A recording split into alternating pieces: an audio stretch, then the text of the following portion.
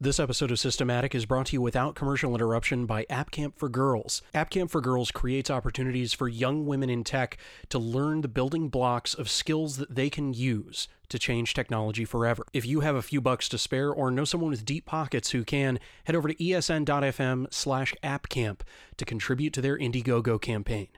Thanks to App Camp for Girls for making technology a better place for everyone. If you want to learn more about App Camp for Girls, there's a link in the show notes to the episode of Systematic featuring Gene McDonald, the founder of App Camp for Girls. Hi, I'm Brett Terpstra, and this is Systematic on ESN.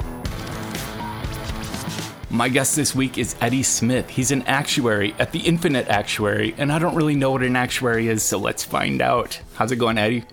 It's going well, Brett. How are you doing? I'm a little bit frazzled. I seem to be having trouble putting words together, which is a horrible thing to do during a podcast. Yeah, I mean, podcasts, I guess, are a little bit verbal, but people have good imaginations. So a little bit verbal. Long, awkward pauses do not bother me like most people, so I'm cool with that. I'm okay with long, awkward. See, I can't talk. So, yeah. You're in South Carolina? Yes, I am. What's the weather like in June in South Carolina? Right now, it's ridiculously hot. In fact, you may even be able to hear my ceiling fan running because I hate running my air conditioner any more than I have to, just because I'm like that for some reason. And it's been ridiculously hot. It's like almost 100 today. Does having that desire to not run AC have anything to do with the personality that would become an actuary? Probably so. A lot of actuaries can be frustratingly frugal.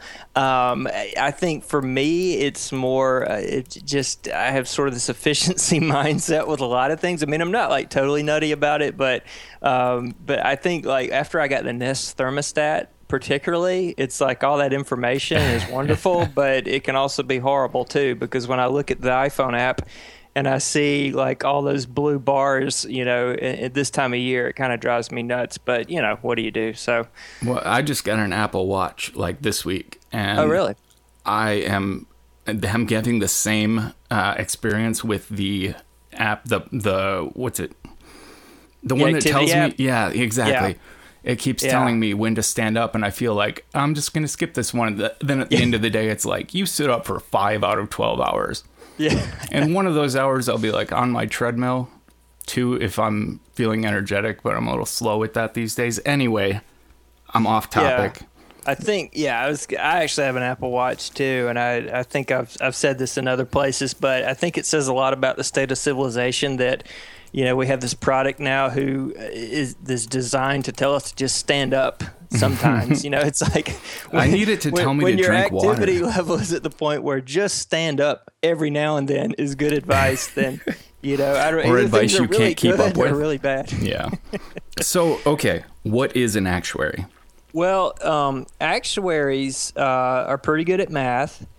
They typically work for insurance companies. Actuaries are the people that calculate your premium and do that kind of thing.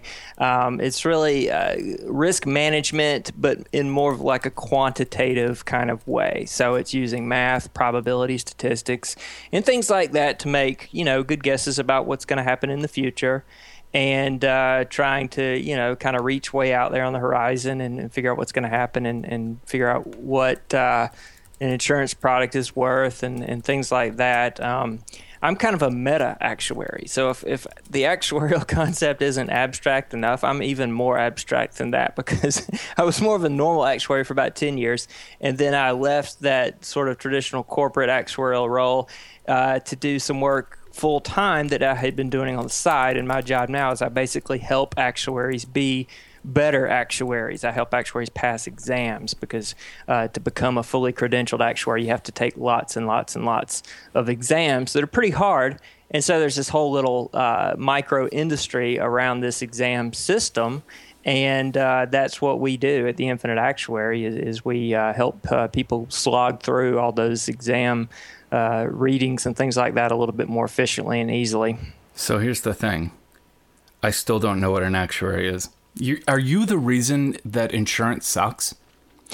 We're the reason that probably the reason that an insurance company can even exist. And I think when people say insurance sucks, they're usually thinking about health insurance. And just as a disclaimer, I do not work in health insurance. I never have. I can still like you then. So I'm not going to take any flack for the state of healthcare in the United States. I'm going to dodge that question. I have my own personal, probably very politically charged opinions about that. But I worked more in life insurance and investments and annuities and things like that. But insurance is a good thing. People are risk averse by nature. Behavioral psychology tells us these things. And so people desire to have less risk in their life. So they're willing to pay something for it. However, there's a lot of political baggage that goes along with insurance, and that's given people a bad taste for it, I think. Well, you're right. There's a strong division between health and automotive, for example. Mm-hmm. Like I like having automotive insurance because there's a very good chance something's going to happen and it's not very expensive. Mm-hmm. With medical insurance, I pay way more than I think I should. And even if I use it all, I still have some out of pocket. And I don't think what I get for the money I spend every month ends up being worth the money I spend every month. Mm-hmm. And if everything went to hell and I ended up completely hospitalized with tons of surgeries, I'd still be screwed. Mm-hmm. Yeah, and I have very similar views on that. We pay a fortune for health insurance. We have young kids, so we're at the pediatrician like every week. So we're paying a fortune in premiums, and then we're paying a fortune as we reach our deductible, and it is unbelievably expensive. And I have some thoughts from an actuarial perspective on why that is, but it's a complicated topic. I think doesn't it pretty much come down to pharmaceuticals? Sorry, what? Doesn't it pretty much come down to pharmaceuticals and the industry behind drugs? I think that's part of it. I mean, in a nutshell, my biggest problem with the health insurance market in the United States is that the customer has no concept of the cost of the services. The only person or entity that really understands is the insurance company. So you have this information asymmetry, which is a term that you see sometimes in this kind of stuff, where the insurance company and the policyholder, and with health insurance, you have employers in the mix too. If you have an employer providing your benefits, all these people sort of see these things from different angles and have limited filtered views of what's going on. But it's not like a market where, I'm willing to pay $5 a gallon for milk, and if I'm not willing to pay that, I don't buy it. That's a simpler, probably more efficient market, whereas health insurance, you go to the doctor, they file a claim for you. The insurance company says, well, this is really what it should cost. They work out something. They work out these deals that you never see. It's a complicated, abstract, obscure transaction, and it opens the door for, hospitals, doctors to naturally, they want to make as much money as possible.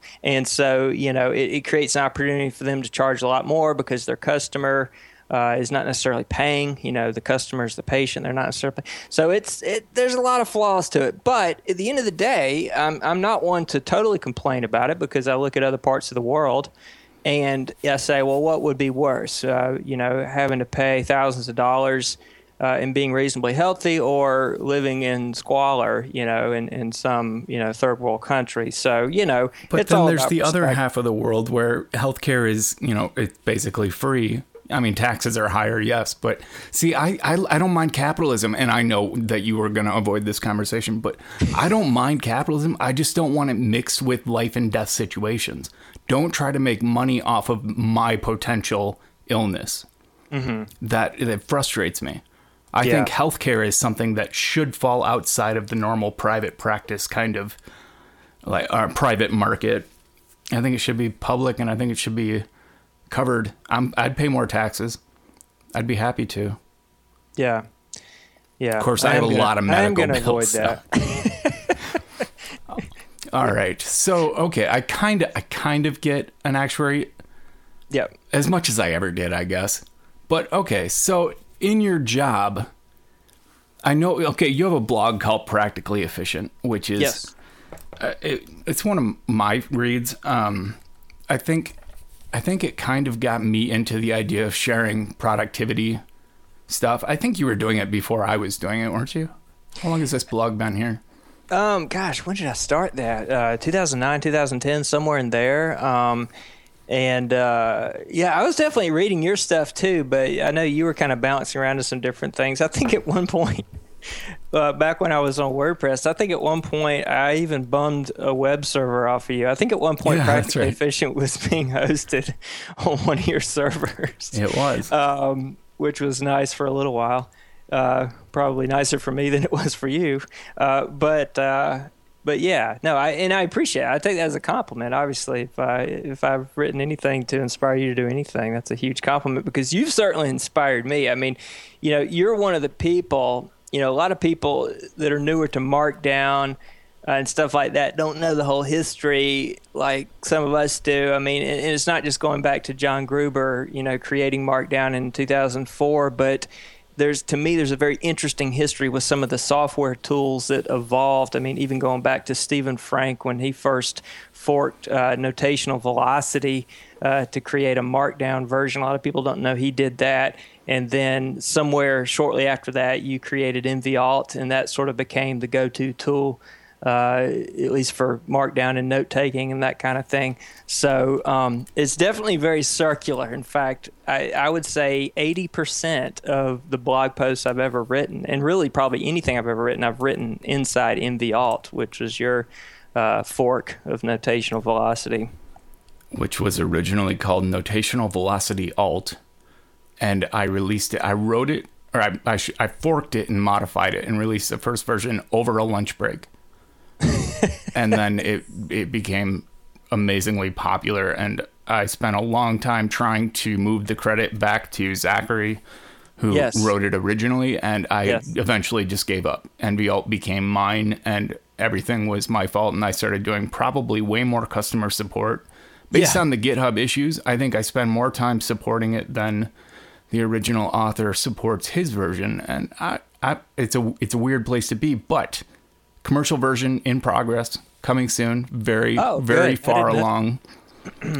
Totally new code base. Totally, it's the same speedy concept, but with all the problems and a more future-proof base. Anyway.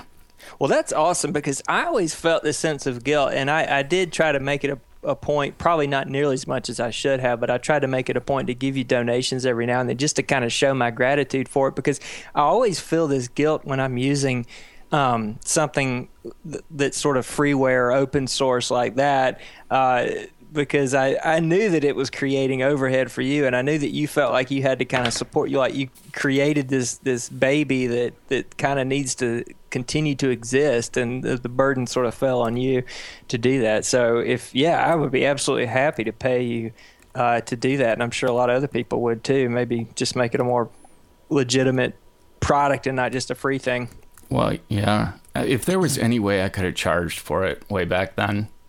Yeah. I didn't start tracking downloads until like 2011. Yeah. But since then, there have been hundreds of thousands of downloads. Yeah. I have no way to know how many people kept it, but it's totally possible people wouldn't have been willing to pay for it like back in, 5 years ago, because it was such a niche thing. But today, just given the trajectory of Markdown and things like that, I think that there's probably a lot more people that would. Well, and here's the thing about Markdown history is Markdown was an attempt to improve the state of humane text, as it's called, but it wasn't the beginning. Markdown took elements of Usenet and Textile and just made a more consistent, better syntax for it. Something, I shouldn't say more consistent, it was actually more forgiving and easier to write, and that's kind of why it became the de facto. There are apps out there that still use Textile, which always weirds me out. Textile's not intuitive to me. Yeah, I've never messed with that. I mean, I jumped on the Markdown wagon when I discovered it and never looked back, and even wrote a book about it with David Sparks. So I know, I felt like I should have been part of that, but nobody asked me. I forgive you though. Yeah. Well, you wrote a book with him too, so I did. He had to be fair to me. Well, and I made a video for Peach Pit too. Oh yeah. You never saw that, huh? They charged way too much for it, so it didn't really ever sell. Okay, yeah. But yeah, it was published, and it's like an hour long, and I was in the studio in California for days. Oh, I remember what you're talking about. Yeah, I think I watched like the promo for it, but I never actually watched it. Sorry. No, it's fine. I never watched it either. I know what's in it though. Okay, so you have Markdown. You have this efficiency blog. It's nerdy technical stuff. You told me that you mind map too. Yes. How much mind mapping do you do? A lot more than I used to. I've kind of an interesting history of mind maps. Some people call them concept maps. Gabe Weatherhead would probably... Well, there's a differentiation there. He would probably be upset with me for using the term mind map. So out of deference for him, I'll say concept map sometimes. But yeah, no, I discovered mind maps, I don't know, sometime in the 2000s, maybe the mid-2000s. And just the concept of nonlinear note-taking. And, of course, mind maps were a thing before software, and it's just the idea that you start with a central idea literally in the center of the page, and instead of with a traditional outline, you create these bullet lists, but that sort of presupposes that these thoughts or these notes that you're taking are going to arrive in a linear format. But in reality, thoughts don't arrive like that. I'm really trying hard to not say something that sounds like an Eddie Vedder song. Thoughts arrive like butterflies. I wouldn't know. Yeah. You're not a Pearl Jam guy? I hated Pearl Jam. That's right. I think I heard you say that. I was really into Pearl Jam at one time, but that was a former life. Dude, but anyway, to me, they were just an early version of Creed, which was just horrifying. Eddie Vedder's voice was just... In retrospect, I could see that, but I don't know. I whatever. But so anyway, so you kind of orbit this central idea, and you draw these branches like a tree, and it's very liberating because you're not constrained by like writing things down in a linear order. Well, that's great for note taking, and so there's this whole like class of software now that replicates that. My favorite one is iThoughts. And there's, iThoughts for iPhone. It's called iThoughts HD if it's an iOS, iPhone, iPad. It's called iThoughts X if you're on the Mac. I have all those versions. I use the one on the Mac the most, although the iPad one is very good too. And so I use it for all sorts of things. A big part of my job is creating... simplifying really technical, hard to understand documents, legal stuff, actuarial papers with a lot of math and arcane concepts, economic stuff. And I mean, part of the reason people pay me is to make it easier to understand. And so I'll take often a very poorly written or poorly edited journal article or something like that, and I will begin to outline it. And I used to just kind of go straight to, Sublime Text where I do this stuff. I write it in LaTeX, and that's a whole nother can of worms. But I've learned that if I can start in a mind map, I can get through that outlining process much faster because I'm not thinking about what the final result should look like. And so I'm able to copy paste stuff. I can take screenshots. Like if I see a graphic I want to replicate or a formula that I can't write in plain text, I can take a screenshot. You can drag that into iThoughts. See, and that's what makes it different. The original mind map was required to be on paper. Right. Like Tony Buzan's, he said that you have to do this on paper and use colored pencils or crayons. And that idea, like that never worked for me. But as soon as I got on a computer where I could do what you're talking about and start, as the ideas start piling up, just start dragging them around and moving them into categories and reorganizing on the fly. It's the only way it can work. I think there may be people out there who actually think better in list form, but I'm definitely not one of them. Yeah, I mean, lists are great. I mean, I'm a list maker. I'm a note taker. That sounds like a song. Fine. Yeah, so it does kind of heartbreaker. Yeah, I know. I got it. And I, that's fine. But there's something that happens when you mind map and you space it all out on the paper. And so I've got this paper that I've transformed into this set of nodes, and then I can zoom out, I can collapse branches, I can see, okay, well, if they had an editor, they really wouldn't have written this whole paragraph down here because they have already said this up here, so I can delete that. Because a lot of times it's about what can I eliminate from this bag of bloated stuff to simplify it. And it becomes very obvious when you space it all out in front of you. I can rearrange things. I can say, well, this heading, these poorly edited professional articles, they're notorious for, you can tell that these are not writers. They write the introduction first, they write the body next, they write the appendix last, which is like almost the exact opposite order that you should do things. They'll create a heading, and then they'll write under the heading. And often what they write about under the heading has no semblance to the heading name. So I'll change things like that. I'll make it understandable. That's my job. And so I can do that so much easier in a mind map. And so, and fairly quickly too. And then I've got all this stuff. I got through the outlining process faster. I've arranged it, and then I can port it over to the next tool, Sublime Text, and start, turning it into a finished product. But that it's just so useful for outlining to me. And so that's like a big way that I use it. Okay, wait. So you can drag in iThoughts. For anyone who doesn't know, you can drag a markdown file with headers in it into, drop it on the dock icon, and it will turn it into a mind map that you can do what Eddie's talking about and start rearranging things. Mm-hmm. I absolutely love doing that. Have you used it with Marked at all?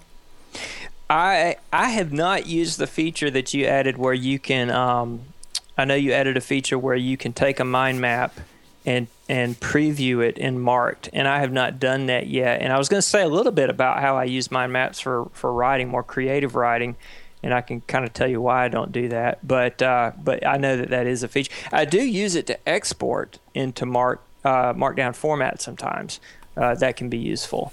But I should mention that it also does that with MindNode now too. Does it? Okay. With the version that came out like a week ago or 2 weeks ago. Yeah. And MindNode is good too. Just to give a nod to MindNode, I've used it as well. For whatever reason, just the feature set of iThoughts is just more compatible, I guess, with the way I think about things. I think Tools and Toys, Sean Blanc's Tools and Toys website. Have you seen that one? Yes. Yep. When they did what's the best mind mapping app, they came up with two conclusions. One, MindNode is the most elegant and easy to use.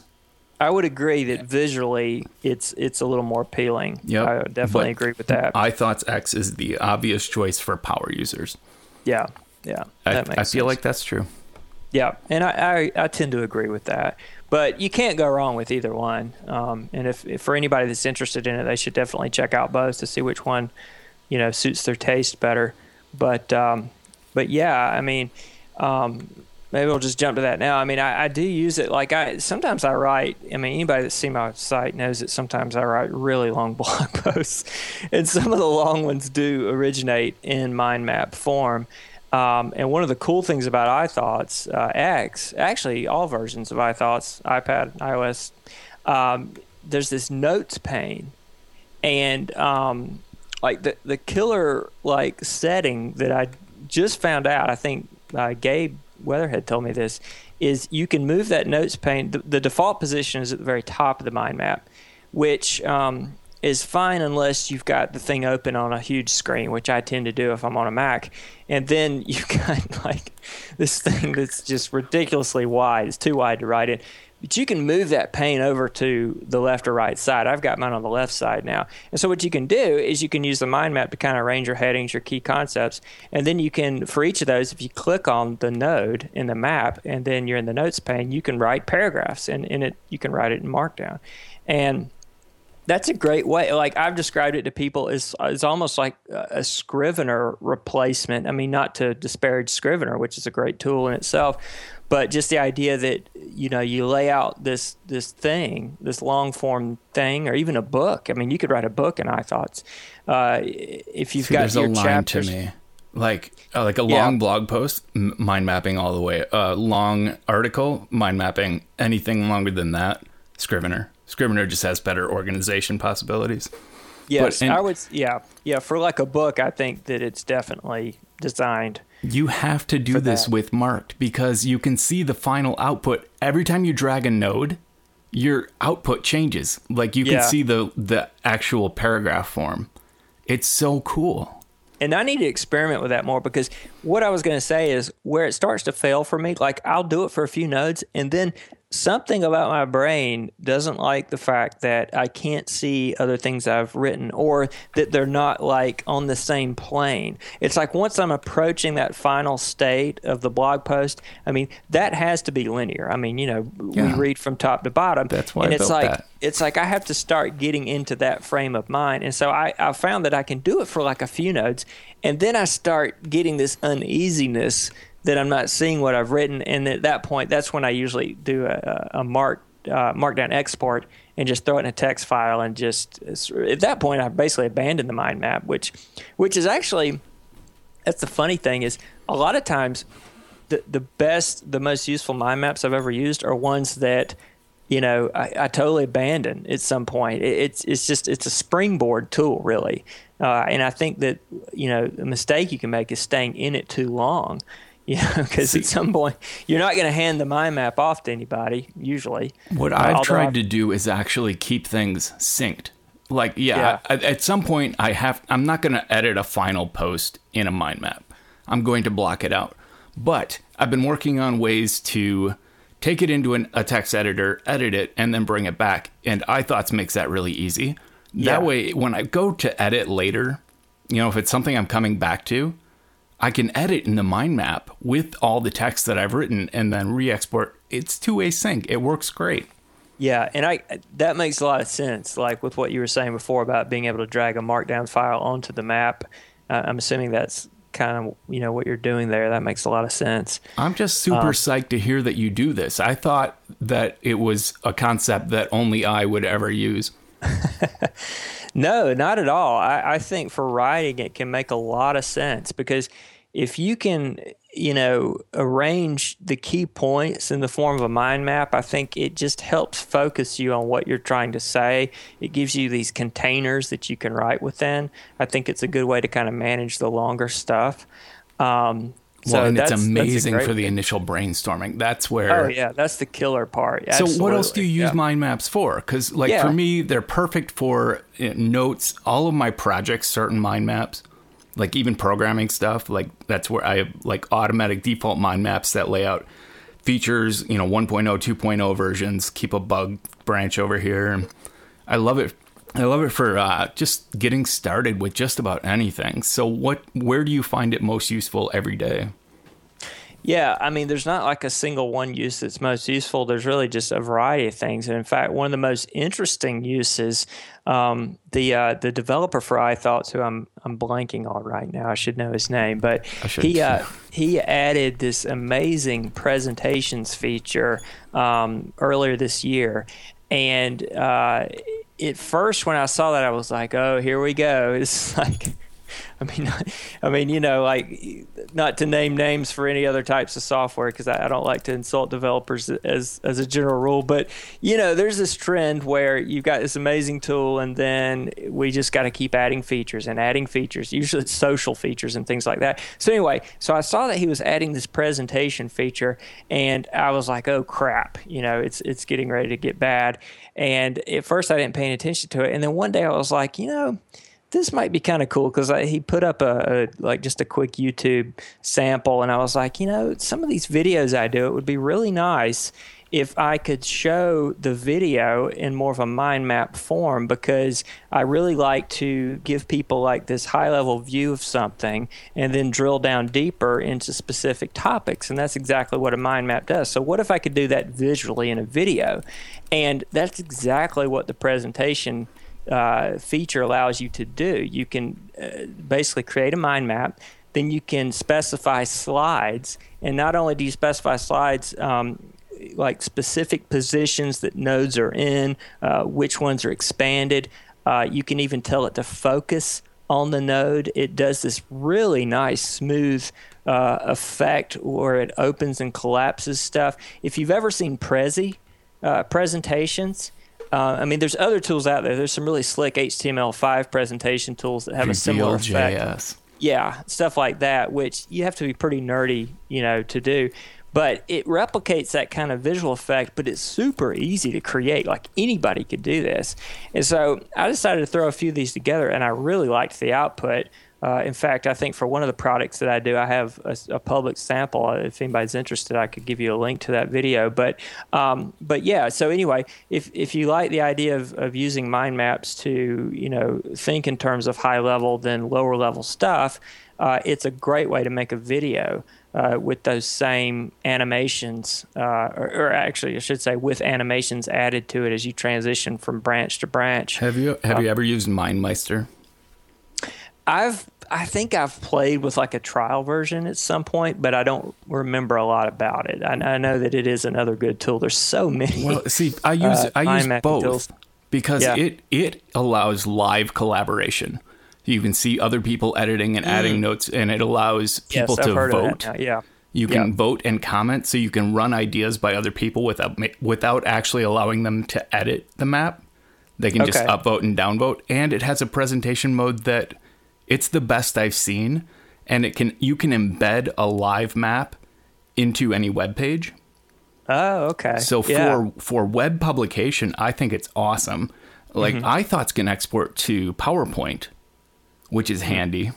Okay. But yeah, like I use both depending on the circumstance. MindMeister is awesome for anything collaborative.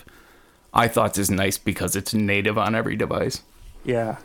And you're such an extrovert, so you collaborate with people all the time. Right. No, I collaborate with people over the internet via mind maps because I don't want to talk to people. There you go. That's perfect. It's the introvert's collaboration tool. I was going to say I actually got chewed out the other day by a well-known developer who I respect a lot for feature bloat in my app. Oh, really? Yeah. And he had good points, but to me, like, Marked is kind of a playground for me. Yeah. And I enjoy solving problems that haven't been solved in it. And there's always someone who likes it and other people who will never even know it's there. But I got soundly thrashed for it. Wow. Yeah. I think for me, there's like a certain entertainment value just seeing what all that you think of to add to Marked, because it is almost comical that you can think of features to add to a Markdown previewer, but you are the person that does it. And I don't mean that in a bad way at all. I totally know what you mean. I think it's amazing. Like every time I open it and there's an update, I get kind of curious to see what all you've added. Even if it's just visual UI stuff, it's amazing some of the stuff that you add to that. But I use Marked before I ever publish a blog post. I always open it in Marked to preview it at least once. So it's an indispensable tool for me. The next version has spell checking, which makes it perfect. It's my ultimate proofreading tool now. Yeah. I wish I could do annotation. I had it built in once, but I had it built in so you could edit someone else's stuff, add notes and deletions and insertions. It would export an HTML file with all of that embedded. Yeah. But it just wasn't fluid enough. Fluid enough. I had to scrap it, and I'm going to try to make something that exports Critic Markdown at some point. But again, that's feature bloat. Well, So, yeah. But so the presentation features are pretty cool. The other thing that I've started using it more for is, and this is not just something like, I go back and forth with tools like OmniFocus for project management, and I typically always come back to OmniFocus, and I'm just always flowing along this gradient of experimenting. I mean, just really, it's not so much being distracted. I'm just always looking for the right tool for the right thing.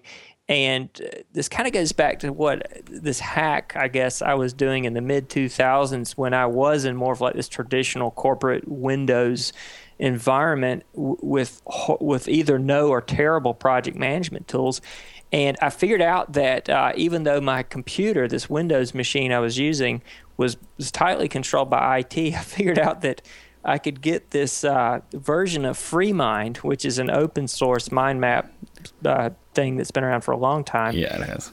And Everything and still exports FreeMind format. Yeah, I know. You'll see. Yes, you see FreeMind in that list.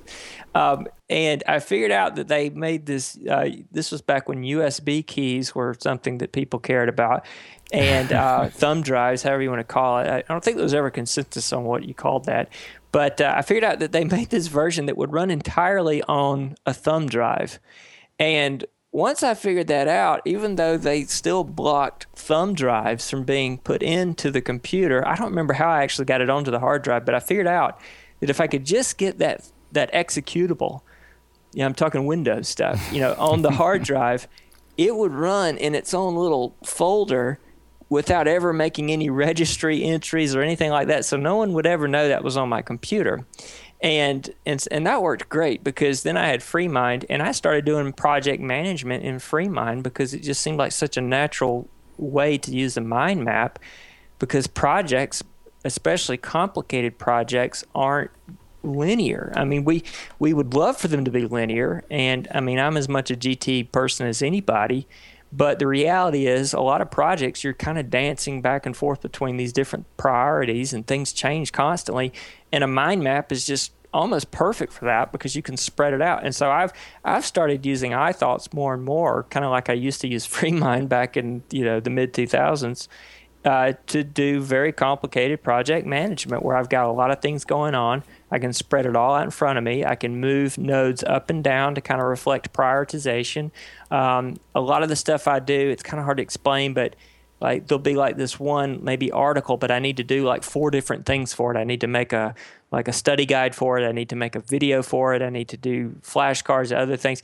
And so I can, copy paste stuff to like really quickly create lists of tasks, and I can attach things to one another. And iThoughts has really kind of evolved to be a project management tool. He's added some nice task management features, which I use to varying degrees, like just the ability to change a node into a task and set the percentage completion and things like that. So I'm using it for project management too. So it's really, it's kind of become like a Swiss Army knife for me. And iThoughts, if you have a task list in iThoughts and you copy it and you paste it somewhere, it comes out in like a plain text list with the node titles and everything, which is perfect because you can then translate that into an OmniFocus project. Yes. Or any list. That's exactly right. And in fact, I've done that too. Like sometimes I'll sit down and plan a project in iThoughts and copy and paste it into OmniFocus or something else, or just sometimes just copy it into an email and say, I'll send it to a contractor that I manage or something and say, okay, here's what we need to do. But it originated in iThoughts. So it's a great planning tool, but you can also leave the task there if it's just, if it's a personal project, it'd probably be hard to collaborate with somebody unless they were on board with using it that way. But when I was tech lead at AOL, I often they would ask me to time box, which involved, it was, project management, like pre-planning and everything. And I would always... Is that like beatboxing? Or? I wish. Well, it was an annoying task to me, and I always did them in mind maps and started submitting those instead of their usual forms. And they loved it. I never got anyone else to do it, but one that I submitted actually was circulated up to high levels, and I got a letter from second in command saying, "This is amazing. We should adopt this." No one ever did, but they go over well. They are easy to read. They're easy to scan. Yes. And understand. Yeah. Have you ever played with Curio? I think I've played with a trial copy. I'm a little familiar with what it does, but it never really caught on with me. As a project management tool, it's amazing because it can give you a dashboard view of multiple projects and all of their to-dos and due dates and everything. And you can do the whole thing in mind maps. And it can do things like if you drop an OPML file on it from another app, it'll create, a list or a mind map or whatever you want. And it can convert everything between all of those. You should check it out. Play with it again. Version 7 is awesome. Because OmniFocus, that's an OPML file under the surface, right? Yeah. That's the only. I wish MindMeister would finally add OPML, and then I would have the ability to transfer maps between all of my favorite apps. That would be pretty cool. Yeah. David Sparks did a great series on OPML and how wonderful it is. Yeah, he used to talk about that, like with Omni Outliner and things like that. Yeah. Well, it's wonderful if it's universal. All right. Well, we're about to the top picks point. Okay. Are you ready to do some top picks? I am. Let's do it. Well, all right. We'll go round robin, and I'll let you do your first one first. Okay. Well, my first one is an app. I keep mentioning Gabe's name because I pretty much do everything Gabe does, but he turned me onto this awesome weather app. Everybody needs another weather app. I have an entire folder of weather apps, so I'm not even ashamed of it, but Weather Nerd is the best weather app I've ever come across. I mean, it should be it is the perfect example of how you should visualize weather, in my opinion. And it's amazing to me that weather is this thing that we've been looking at for decades, and I just love the way that they present it on the app. It's an iPhone app. I think it's like $4, and I really like it. And the Apple Watch version of Weather Nerd is, to me, is the best weather app for the Apple Watch, because they just really get that whole UI concept of showing temperatures as like lines across the day, which I think is just so much more useful than just seeing a high and a low, because inevitably you'll have that day in the wintertime when the high is actually at sunrise and the low is at 5 o'clock in the afternoon. This does look great. I use Dark Sky. I have the Forecast web app saved. I use, Weather Underground and the Weather Channel, and I buy them all. And I don't love the watch version of any of them. Yeah, check out Weather Nerd and check it out on your Apple Watch. I think you'll like it. I use Dark Sky too. I think Weather Nerd pulls the same data that Dark Sky gives. I think it's Forecast.io is the service, and I think Weather Nerd pulls that. They may do some other magic on top of that, but man, weather forecast data, like to get an XML SOAP feed from any of the major, it used to cost a lot. And Forecast.io changed the game. Like suddenly everyone can start working with weather data, which is, there's been some awesome stuff come out because of that. Yeah. I do like that Dark Sky on my watch will tell me when it's about to rain, which is great for a convertible owner. Yes. Yeah, I like, absolutely. I can see that. I like to take fairly long walks into downtown to work. Like I may be, a 30-minute walk away from my car, my house, or whatever, depending on where I am. And having those hyper local forecasts, as they call them, is really nice. Yeah. Well, so I don't get the stuck. Summary that says no rain for the next hour, nearest rain, 20 miles. Yeah. That's pretty definitive. And then I'm comfortable just, believing that. Most weather forecasts you have to take, especially in the Midwest, you have to take with a grain of salt. Yeah. But yeah, it's pretty accurate. It's not foolproof, but it's right a lot, right? Enough to trust in most situations. Until it isn't. Yes. Awesome. All right. So my first pick, BitTorrent Shoot just came out today, and it's an iOS app that lets you share photos and video with other users of BitTorrent Shoot using the BitTorrent P2P transfer protocol. And that means completely private, no cloud, really fast sharing of media between, the people you actually care about. It's not, you're not posting it publicly. It's not for that. It's for sharing. And I use iCloud sharing. I've never really fully bought into the iCloud Photos setup. This is cool. I have to get some more people to use it so I can send stuff to more people, but it looks very good. Cool. Yeah, Do you use iCloud much? I did decide to use iCloud Photo Library. I was a little uncertain that would work out for me, but it's actually been really good for me. It's been the upload was a little weird. I actually wrote a post about it, but once I got past that point, it's been solid. And there's been several times when it's been really cool to be able to pull out my phone and pull up a photo from like years ago, which I never was able to do before. That's really the coolest feature to me about it. I haven't had much luck with actually finding older photos, except by faces. It has really good face detection in the Photos app on Yosemite, and it gets better with the next OS update. But I don't know, like I was entirely dedicated to Aperture for a long time, as far as organization goes.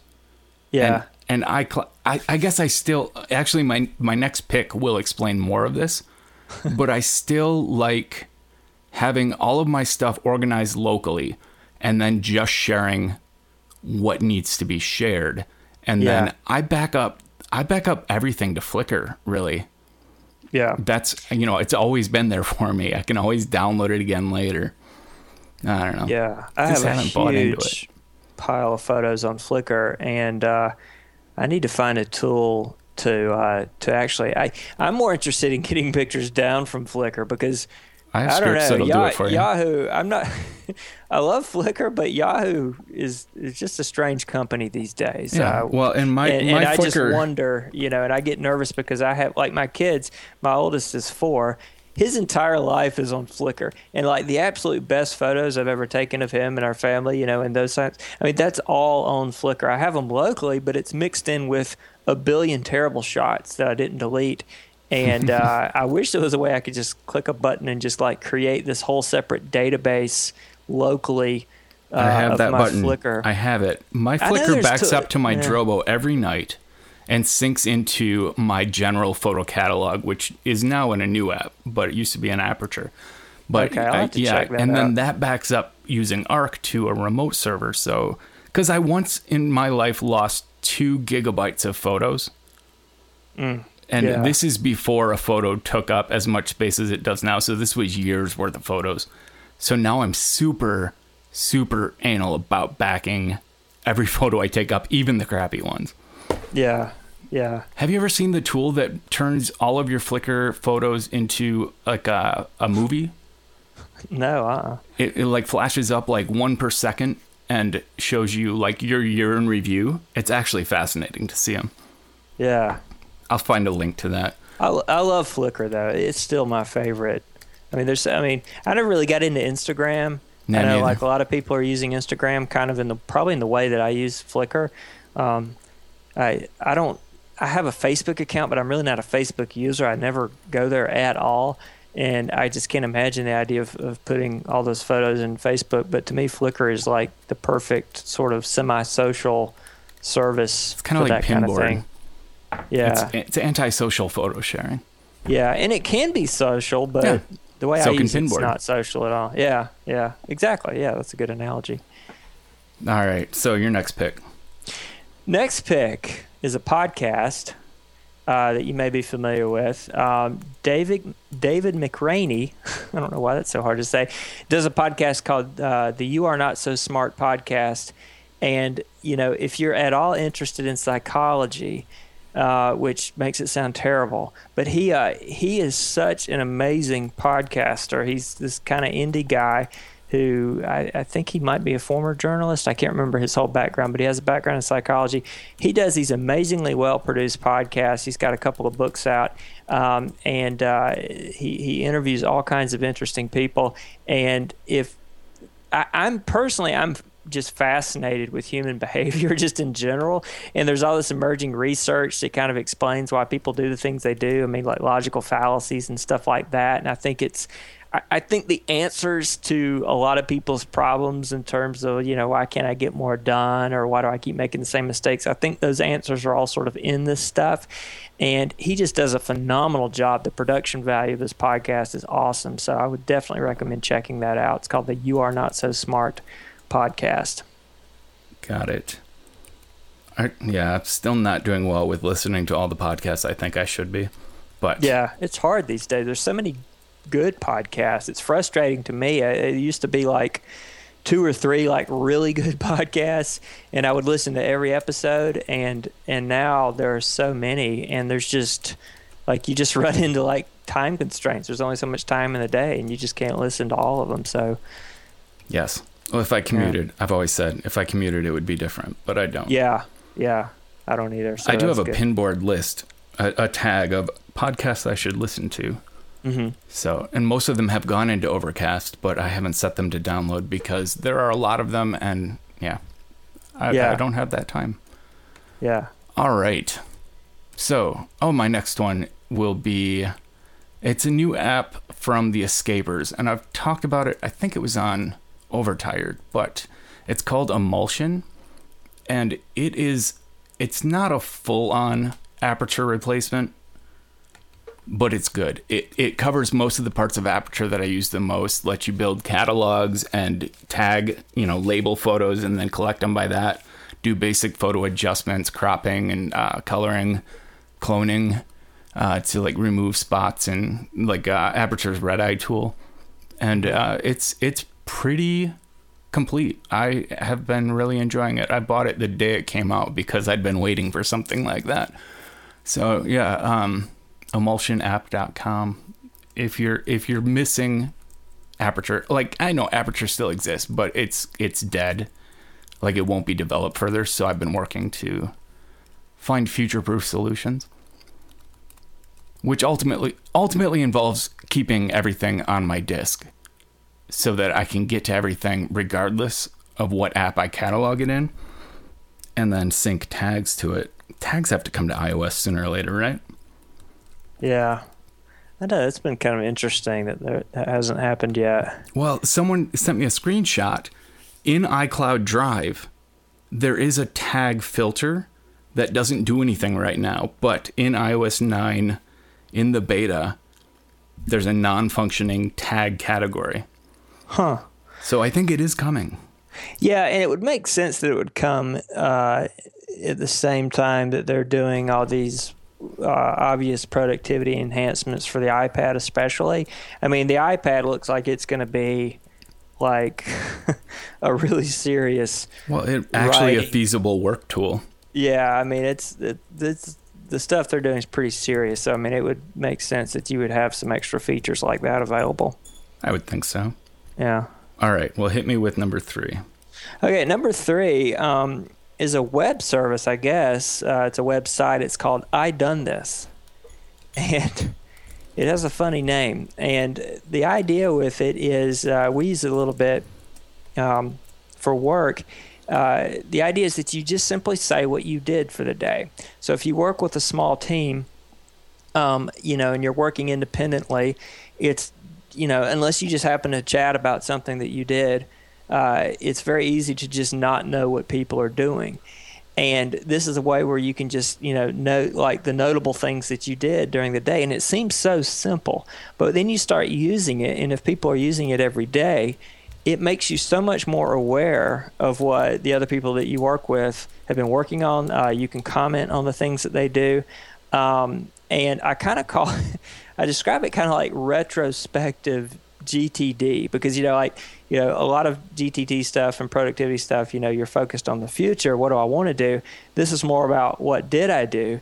And it kind of inspires you to have like more of this habit where you work in a way that you want to be able to say you've accomplished something, which seems kind of simple and obvious, but it's easy to have those days where all you do is answer email, and nobody wants to say I did email today. You want to be able to say, I developed a new product, I fixed something. So it's an amazing tool. I highly recommend it. There's some similar services that do stuff that's similar to this. But what I like about I Done This is they've managed to keep it pretty simple. And they're kind of like Basecamp in that they don't have they have really done a good job of sort of leveraging email with it. So you don't even have to go to the site necessarily. You can it sends you an email at like 4:00. And you can just respond to the email, and you can see what other people are doing through the email too. So it's a really cool service. It's under active development. So if you work with a small team, you might want to check it out. Nice. I actually built a command line tool to do this. Oh, yeah? It creates task paper format files. It's called done. So on the command line, I can just type, or it's called doing, I'm sorry. I can just type doing space and then type out what I just did. Yeah. And then get the task paper list, and it outputs HTML, but it's not collaborative, which would be the great thing about this website. Yeah. I note that ididthis.com is an unused WordPress blog, so I'm wondering if they saw that and just decided to, just use bad grammar and just go with it. Yeah, I think it makes it more memorable. It's kind of funny, but it makes me think of South Carolina, actually. Yeah. Not your part, obviously. Yes, not me. Everybody else here. At least it's not West Virginia. Oh, yeah. It's terrible. No. You're all crazy. But, so what's your third one? My third one. Oh, yeah. Night Sky Pro. iPhone app. It has a watch app. It's not. It could be more, but the iPhone app is awesome. It's one of the stargazing apps that you can just hold up to part of the sky and it'll tell you what you're looking at. And I'm fascinated with stars. I go out all the time at night and just stare up at the sky. And I've learned a lot over the years. I probably know more than the average person, but I'm not great with constellations, and especially when there are visible deeper space objects in the sky, I rarely know what they are. I can't tell the difference between planets and things. So this app actually explains that to me, and I learn a lot when I do it. And it has 3D. You can explore deep space objects in 3 dimensions and get all kinds of information on them. It has community features. It'll tell you every day whether that evening is going to be good for stargazing based on moon and weather conditions, all combined for where you are at the time. And those alerts will show up on your watch too, which I actually enjoy. It seems trivial, but a reminder to plan to just spend some time outside at night is, I appreciate it. Plus, we just finished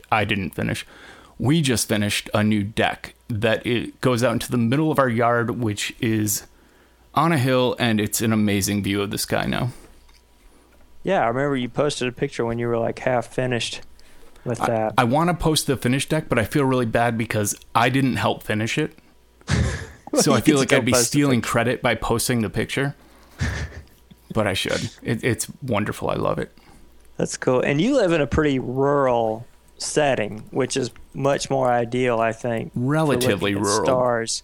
But the city put in these, I don't remember, there's a chemical. It's a light in all the street lights, which I live way up on a ridge. So the town is down below and off in the distance, but it lights up the sky with light pollution now.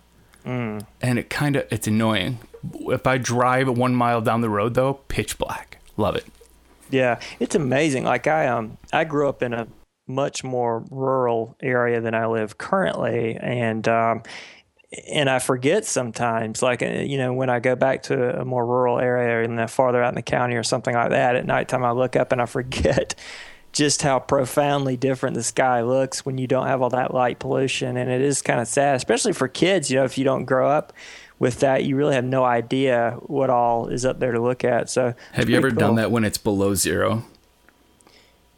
When the temperature is below zero. It doesn't get below zero that often. At about 10 below, the sky, the stars they brighten. So if you're in a dark place and it's 10 below and you're dressed warmly, it's amazing.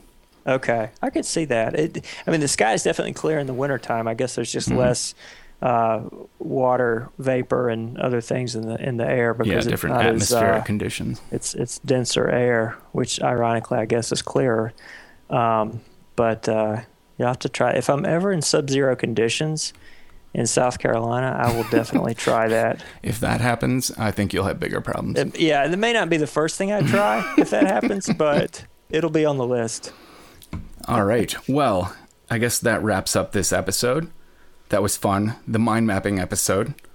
And you can be found on Twitter as Eddie_Smith, which is nice. It's not like, some complete abstraction of your name that no one could remember.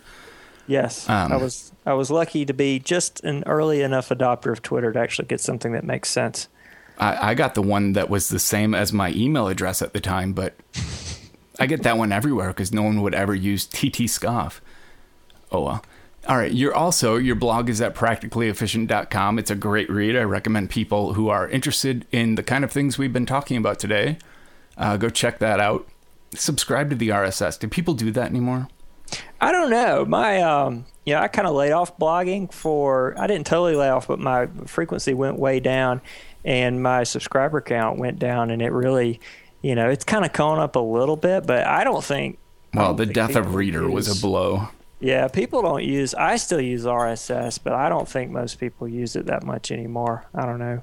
I get a lot of traffic from Twitter and Google. That's pretty much those are like the sources. Even that's going down too.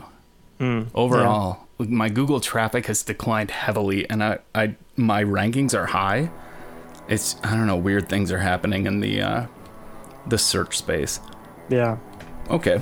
Yeah. Well, and like I said, I'm TT Scoff, and I'm on Twitter and everywhere. I have an account everywhere. I don't use many of them. And I'm at BrettTerpstra.com. So thanks for listening to Systematic. Thanks for being here, Eddie. Thank you for having me. It's a pleasure. All right. And we'll see everybody in a week.